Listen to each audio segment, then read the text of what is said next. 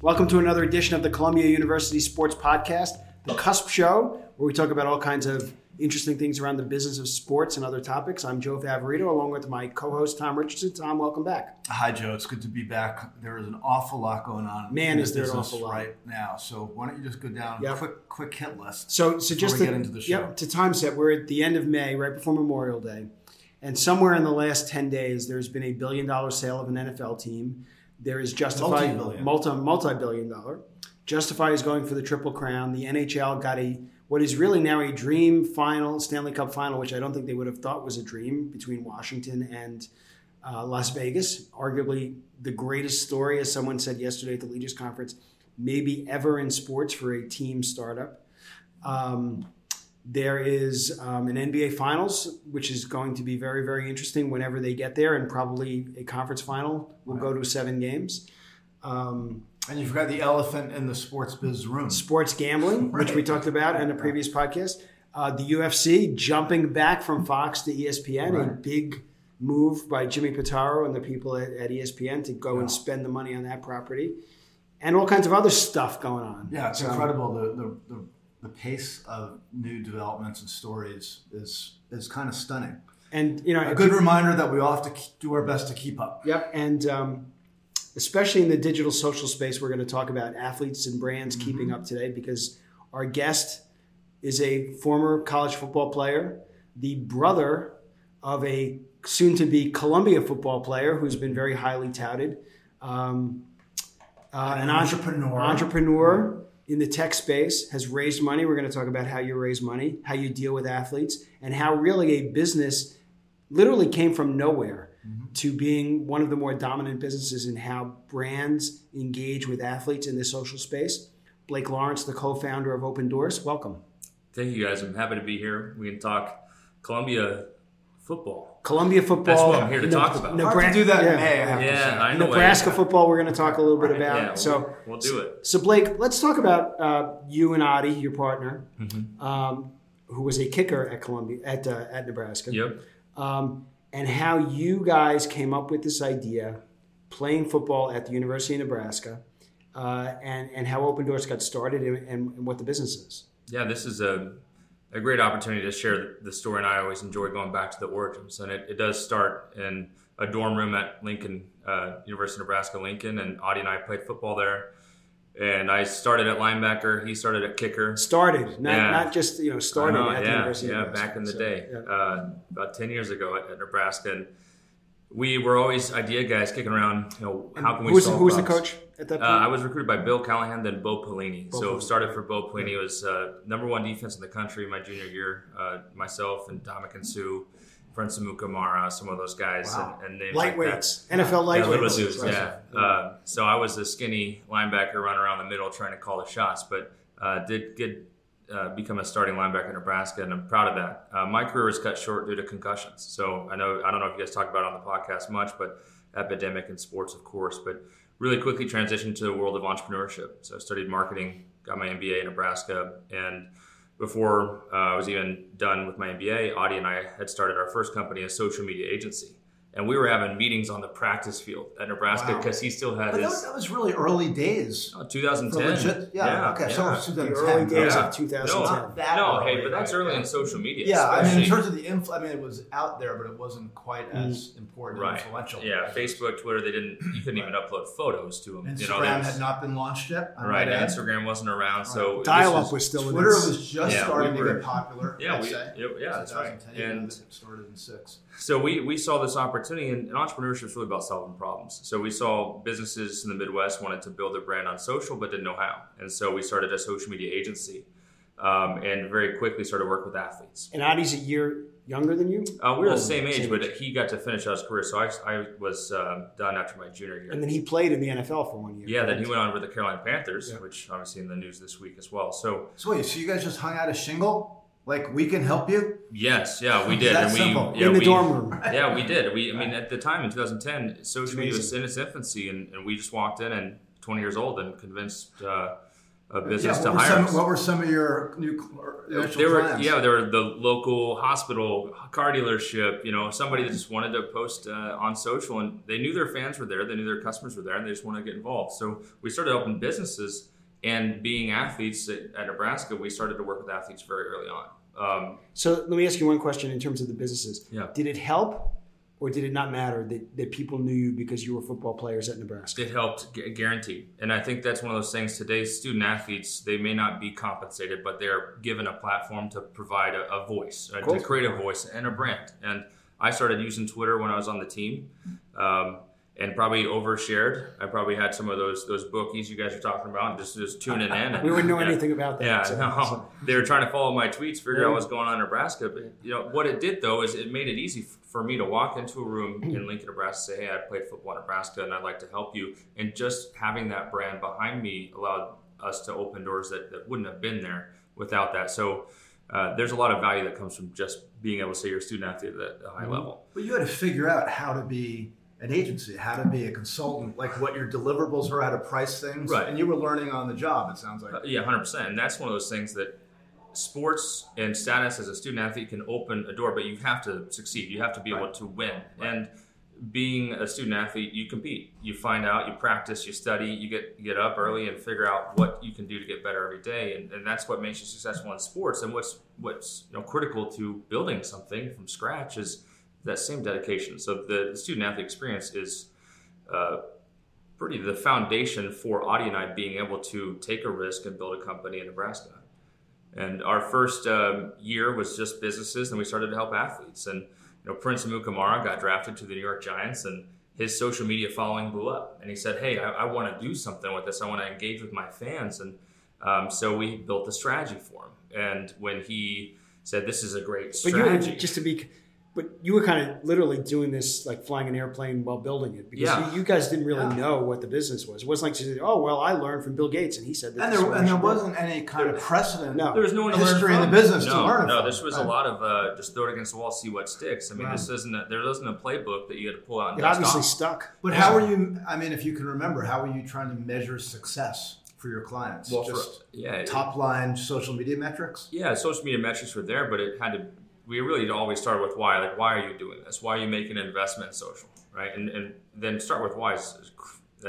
We can do that in any business. I'm writing that down, Blake. Hey, start with why. And then who are you trying to reach? Who's your audience? And then what do you want them to do, and what are they doing right now? And where are they having conversations? When are they having conversations? So if we could identify your audience, and we knew what they were talking about, where they're having conversations, we could get you to be part of it. Now, the product in which you're pushing has to be relevant to them. You have to be providing value. Just again, we were going to open a door to your audience and then allow you to perform.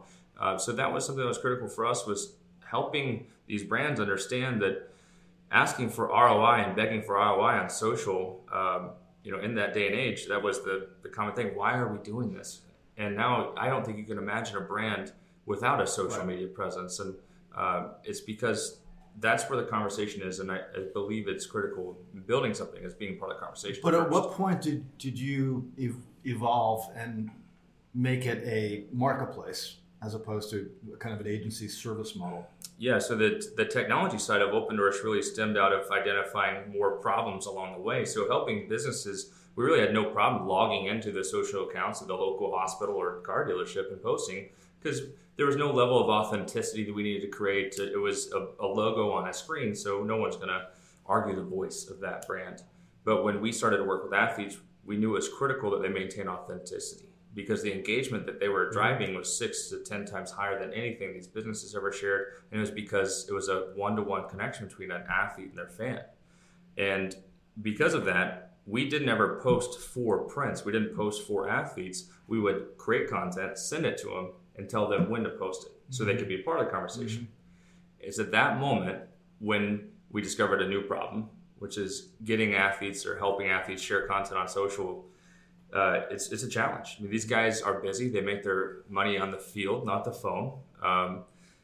But they have an audience that is craving content that they can engage with. So we knew there was an opportunity, but Prince would always forget to post, or he'd post the wrong thing at the wrong time, and he wasn't able to maximize it. So Audie and I built Open Doors, a very simple way that you would say, Prince, we're going to send you a video, an image with a date and time, and it's to say, hey, this is going out on Twitter at 5 o'clock on Tuesday, yes or no. If he says yes, then our software would do the rest, send it out. And that was a way for us to solve a problem for Prince. And Prince loved it. He showed his agent at CAA, Jennifer Thatcher, Todd France, who's actually before they were part of CAA.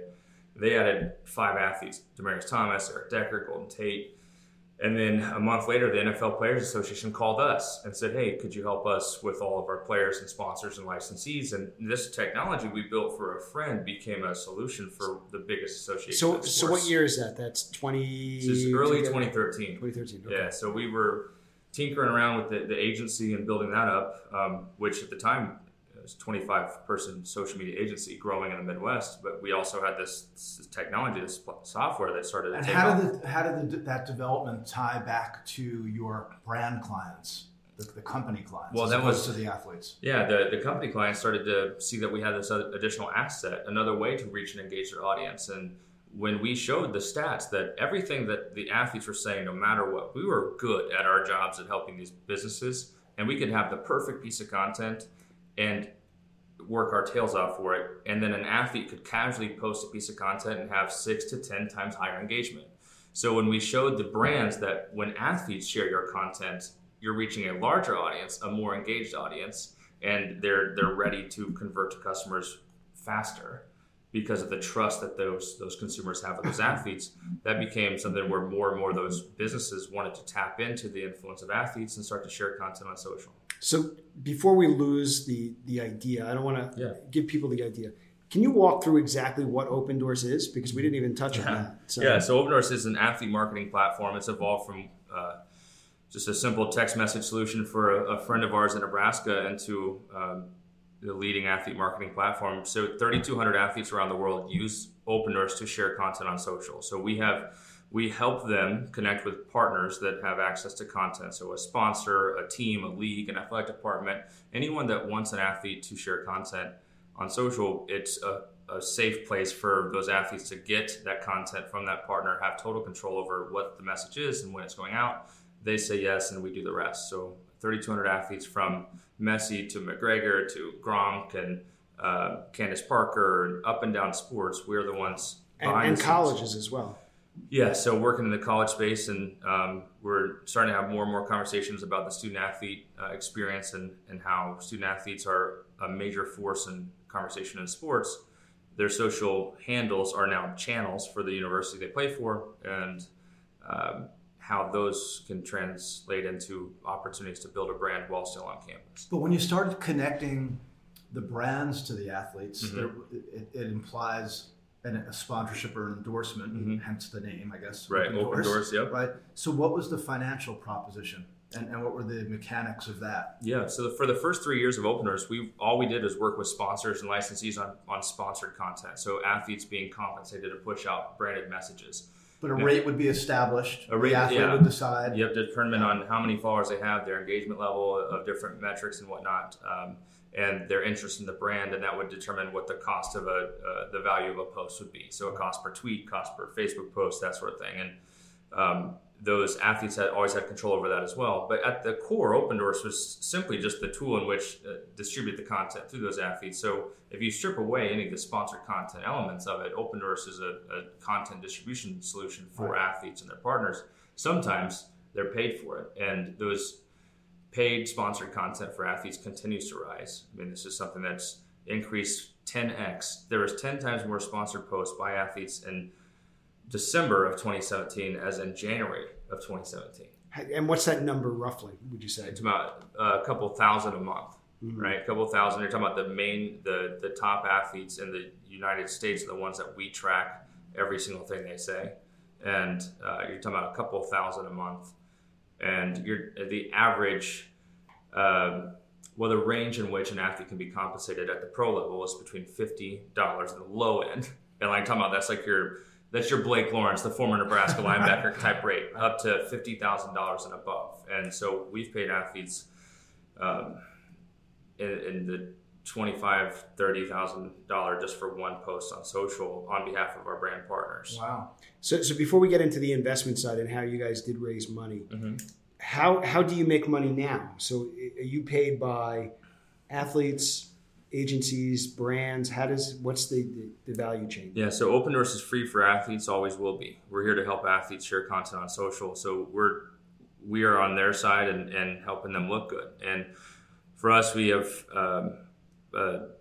simplified our solutions and our pricing along with that. Our software comes in an annual subscription, so you pay for access to Open Doors and the 3,200 athletes that use it. You can invite anyone you want to Open Doors. So if you're a college program, you can invite your constituents, student athletes, up to administrators. If you're a pro team, you can invite your athletes there, or they might already be using Open Doors. So the prices vary based on the number of participants or seats, as they call it in software? Yeah, so it would be basically based on how many seats. Not you can add unlimited athletes. Again, we're always saying you can help as many athletes as you want as a partner of ours. So it really scales up and down based on the feature set you're using within the software. But yeah, and an annual subscription, $10,000 is really the bottom price that you get in at, and that can scale all the way up for some of the major properties in the world that can go from there. So then all you do from there is whatever you pay the athletes or pay for service packages within our team. So we provide some solutions around copy and content creation and additional services, but yeah, it's an annual subscription for the property partners and the brand partners that use Open Doors to simplify the distribution of content. And what are some of the better campaigns that people would know about that you could talk about? Some of the brands that have been great partners for Open Doors. Yeah, I think one of my favorites of recent is the New Jersey Devils when they made the playoffs this year. This is a celebration for that fan base that's been craving that type of excitement and energy for a long time. And New Jersey Devils are a partner of ours, and they had content loaded up and ready for those guys. So the moment they got off the ice, knowing they made the playoffs, they had a piece of content waiting for them on their phone, and they could just hit yes, and we did the rest, like send it out at the opportune time. And it was a unified message for their fan base, thanking them, for support to get there. And like those are the moments where those athletes, all eyes are on what they're going to say.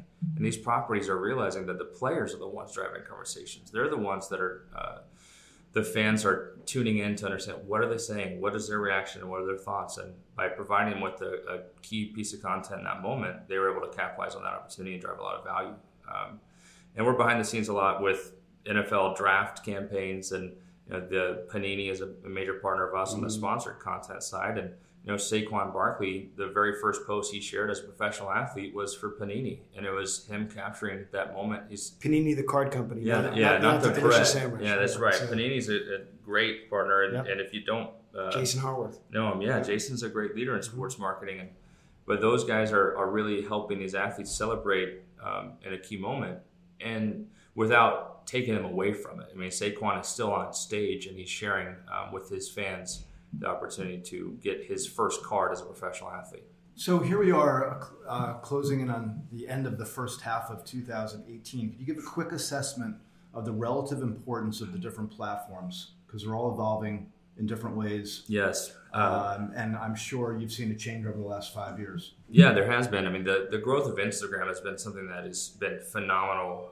for us in the world of sports, and also for the world of athletes. And the engagement levels and metrics of athletes on Instagram continue to rise. They use Instagram video, photo, stories more than other platforms are growing in that aspect. But if they're not, they should, because the fans are there and they're consuming at a high rate. Facebook is struggling to get adoption within the athlete world. And it's one of those where the younger athletes aren't growing up using Facebook, and those are the athletes that are typically heavy users of social. And so Facebook is incenting and trying to drive more awareness of athletes on that platform. Twitter is still dominant in sports. The conversation in sports happens on Twitter, so athletes, they live there. It's home for them. And younger athletes are doing more on Twitter than that middle layer generation that's kind of between Drew Brees, would be an early adopter of social, but not a heavy user of Twitter, to the Juju Smith-Schusters and Baker Mayfield, some of those younger guys that are really adopting those platforms at a high rate too. So how about Snapchat? Snapchat's always interesting for us, and because of our solution, we encourage athletes to build an audience on Snapchat, but the branded content is a challenge for athletes to actually turn that into monetization because of the lack of visibility and key metrics behind Snapchat. Very little understanding of how many views a piece of content gets, as well as the Snapchat is built around this story component and athletes flipping their phone around and talking to a camera, and there's a small percentage of athletes that are comfortable in that setting without a heavily guided production experience of creating branded content on Snapchat. So brands have not jumped onto it as much, one, because it's difficult to track, and also two, it's hard to produce content that drives engagement with athletes on Snapchat. I just thought of another angle that could be interesting here. And that is the different leagues have different social media policies. Mm-hmm. Do you have to fully understand and assess, all those policies before you can proceed with any new client?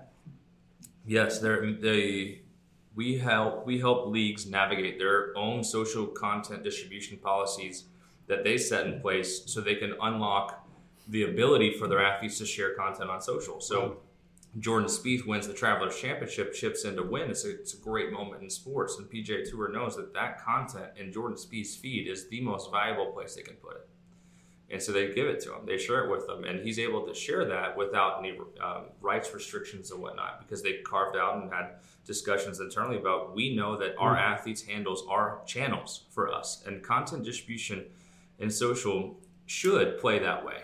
There are other leagues, and I won't list them by name, that will send a cease and desist to their top athletes for sharing their own highlights on their own social channels. And it's not for a lack of understanding that's. I wonder who that is, Tom. Let's we'll try and guess. Keep going. Yeah, are there three initials? Yeah, we don't play in the fall. So yeah. So, but those are moments where we get to sit down with properties and have conversations now. I mean, we're partners with PGA Tour and LPGA and Women's Tennis Association, the NFLPA, and dozens, 50 plus college properties across the country, college conferences, and we get to educate them all on the power of the athlete and the value of their voice, and how their social channels, their social handles are now channels, and they unlock that distribution of content, tap into a fan base, increase the percentage of the inventory they own being shared on social, and everybody wins. Yet some of their policies are so strict and what they can do on digital with broadcast and distribution rights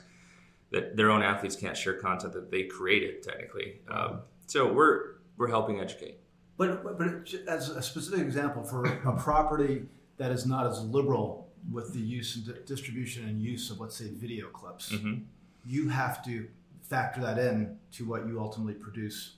Yes. With the clients. Yes, and so what we do, our partners are the properties, and so naturally if they're bringing us in, then they've navigated internally to justify that, okay, we can take a video clip from the event that we just produced. Serena Williams wins the French Open. Yes, in our highlights. So, or, Formula One, Lewis Hamilton, like that type of experience where, I'll just say it straight up, like that was in the past. Like Lewis Hamilton drives more engagement in one post on social than Formula One does in a month, right? And Formula One knows that. Yeah, okay. But their own rights doesn't allow them to capitalize on it and share the content. Yeah. So that's... Oh, okay. Right, so now they're changing the restrictions and saying that, no, we can share content on social and our drivers can share content on social. Okay. And if they allow that to happen, they're going to unlock a new asset that's going to transform.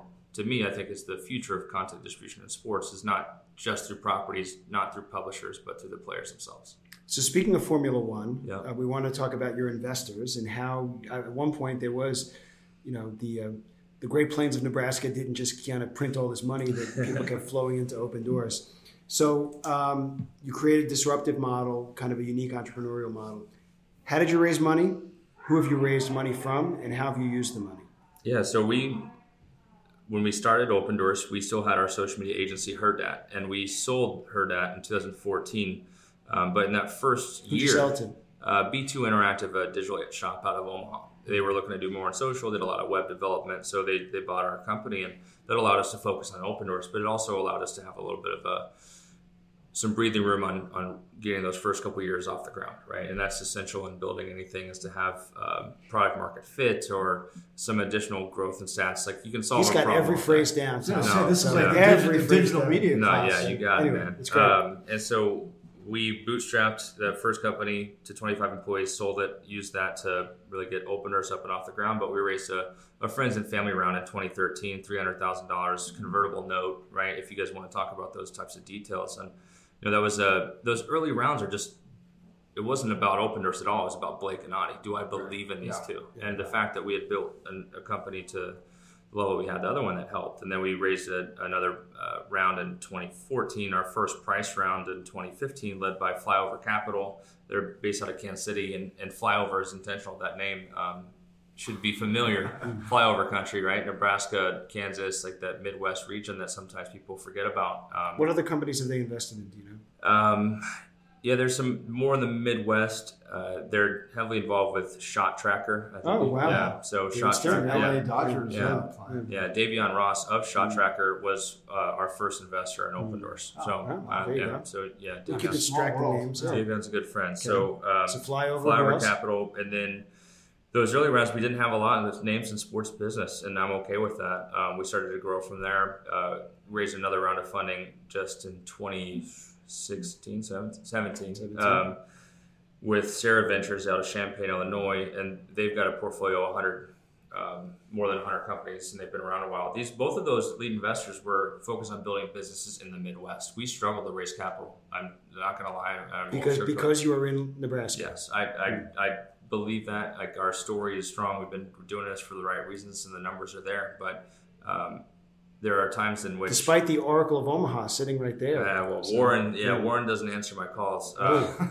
Shout out for Warren Buffett. Good old Buffett. No, and you'll show him someday. There's value in the Midwest, and this is not a knock on Warren.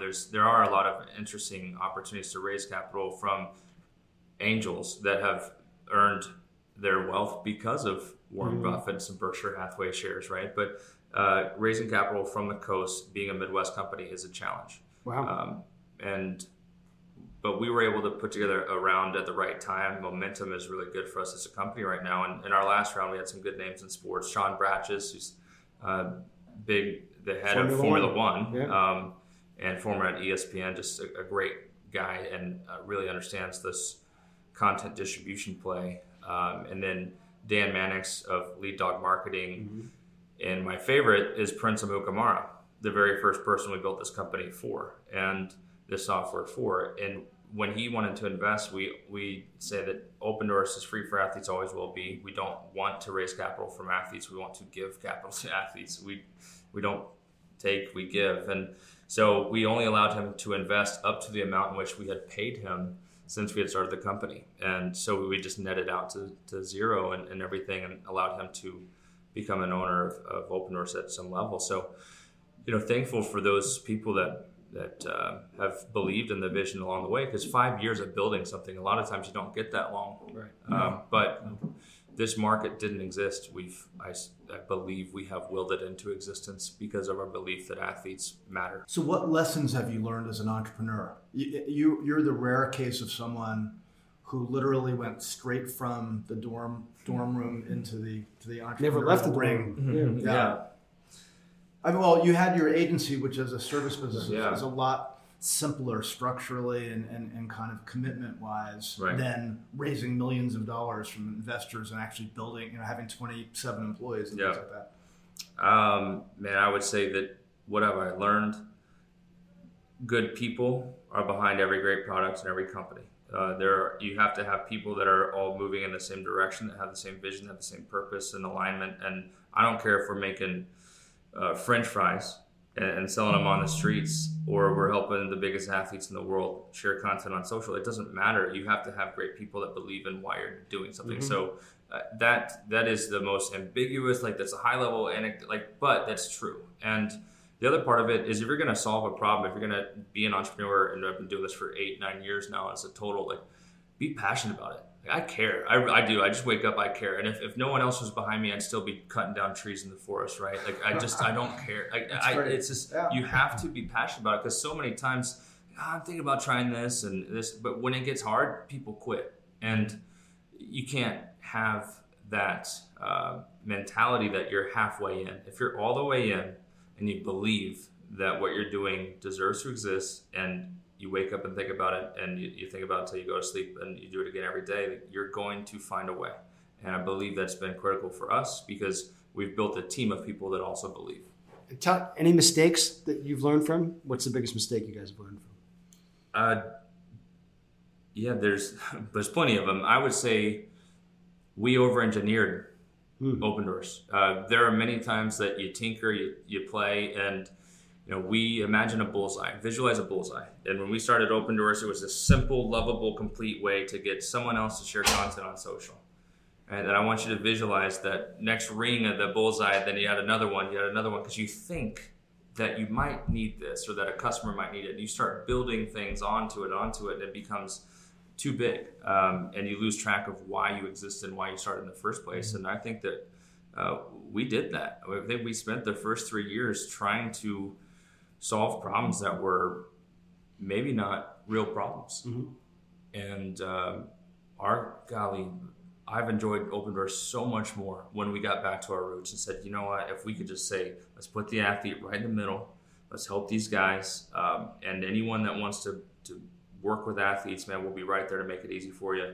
And we literally stripped away every bullseye and went right back to the most simple, lovable, complete version of Open Doors, and it's transformed the way that our customers experience Open Doors, the way that our team can have confidence in bringing it to new partners. So entrepreneurs tend to want to chase shiny objects and build more layers. Sometimes keeping it simple can help you scale and can help you be more confident. All right, last question before the wrap. And by the way, we have to talk a little Columbia football at the end. Talk about his brother. But just a quick one. Where do you see the business being 5 years from now? Do you see it expanding beyond how it's defined, what it is today? I would say that we will still be helping athletes. We'll be helping hundreds of thousands of athletes across the world at all levels of sport. So we're talking about experimenting in the student-athlete space and collegiate athletics. Esports at some point, I'm sure. Right, esports. It's just these individuals that work their tails off to have an audience deserve every opportunity to capitalize on it. And that could be down to the high school level. It could be down to... do you do coaches too? Yeah, coaches use Open Doors every day. And because those are ones that... so in 5 years, we'll still be helping athletes. Would you extend it into the mainstream entertainment business? Actors, musicians, etc.? I believe until we help every athlete in the world, we shouldn't focus on anything else. Okay. That's a great answer. Yeah, and that's hard to say. And again, shiny objects exist. We've been asked about entertainment beyond, but sports is our focus and what we care about. So before we get to the final two questions, just tell us a little bit about two things. One is, and Tom doesn't know this story, but real quickly about your family background, which is really unique. And off of that, your brother, who is a very highly regarded tight end, who out of all the schools he was being recruited for, some big schools, decided to pick Columbia to play football and eventually go to medical school, correct? Yeah, that's right. So Jackson Heath is going to be the new tight end, number 44 for the Columbia Lions this fall. 6'5", 225 pound, 230 pound tight end, my little brother, and incredibly excited for him. My older brother, quick background, I played football in Nebraska. My older brother played quarterback at Kansas. My dad was a punter in college. My stepdad played basketball at Kansas State. My sister-in-law was a point guard at Oklahoma with the Paris Twins and all of them when they went to the Final Four. Yeah, so. Her father was a punter at Kansas State as well. Her little brother, Ryan Willis, is a quarterback at Virginia Tech. What is this college, like the Thanksgiving football game? I don't even want to know. Oh, it is, man. Yeah. It is. So we got a family of athletes, and Jackson is an incredible athlete that decided to go Ivy League over Oregon State and Oklahoma, Virginia Tech, those types of schools, and he ended up having nearly 20 offers to go play football in college. And Al Bagnoli, when I saw him one day, described it as ridiculous that this kid is actually coming to Columbia.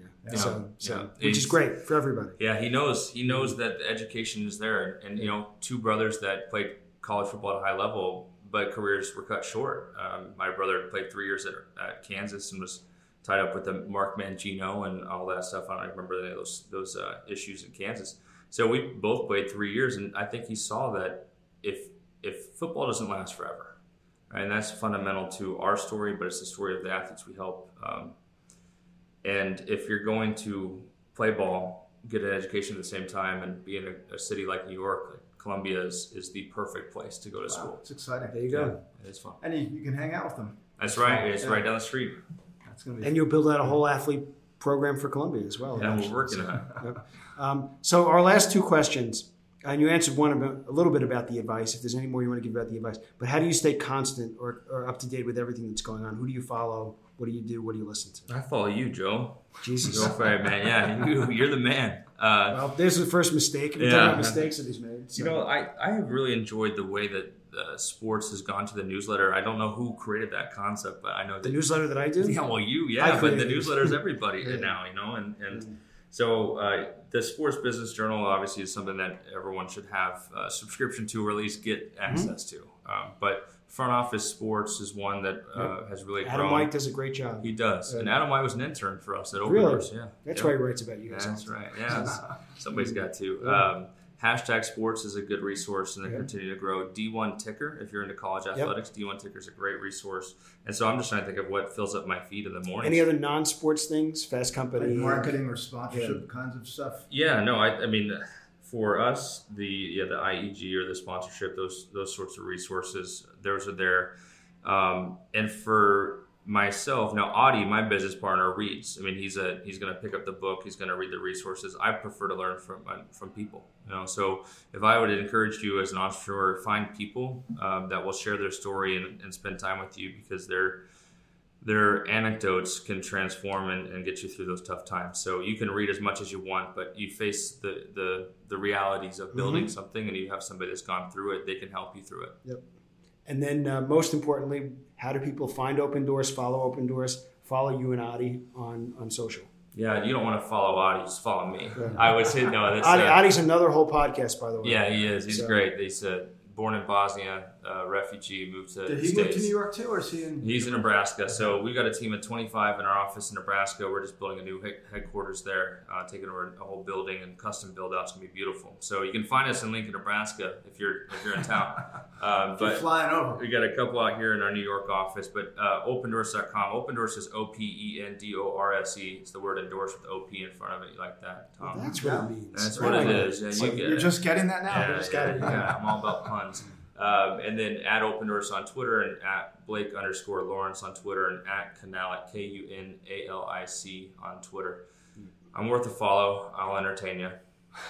Audie Canalic is another one. You know, you talk about guys who are kind of like the odd couple. He is from Bosnia, a Muslim from Bosnia who ended up being a kicker at the University of Nebraska. Wow. Yep. Who played in the NFL for a year and came up. Where did he go?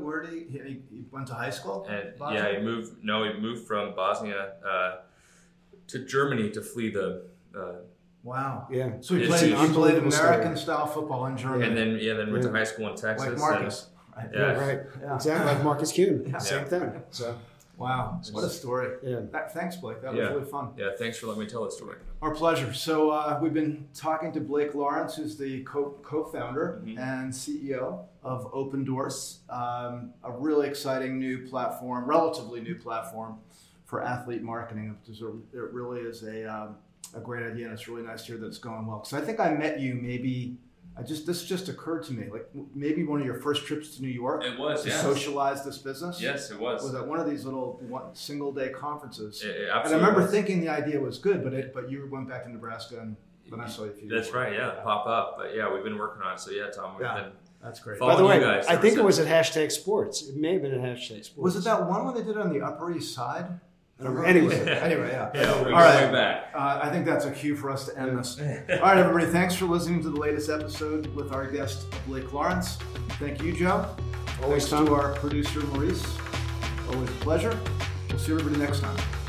Thanks for listening to this episode of The Cusp Show, the Columbia University Sports Podcast. I'm Tom Richardson, and the host is Joe Favorito. And our production assistant this week is Columbia student Maurice Eisenman.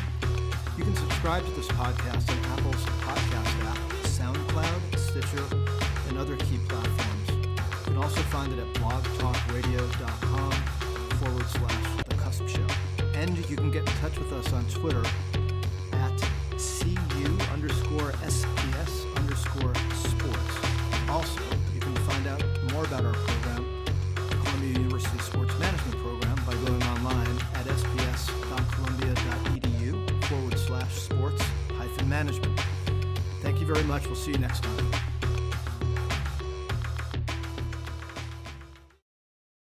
It is Ryan here, and I have a question for you. What do you do when you win? Like, are you a fist pumper, a woohooer, a hand clapper, a high fiver? I kind of like the high five, but if you want to hone in on those winning moves, check out Chumba Casino. At ChumbaCasino.com, choose from hundreds of social casino-style games for your chance to redeem serious cash prizes. There are new game releases weekly, plus free daily bonuses. So don't wait. Start having the most fun ever at ChumbaCasino.com. No purchase necessary. VGW Group. Void where prohibited by law. See terms and conditions. 18+.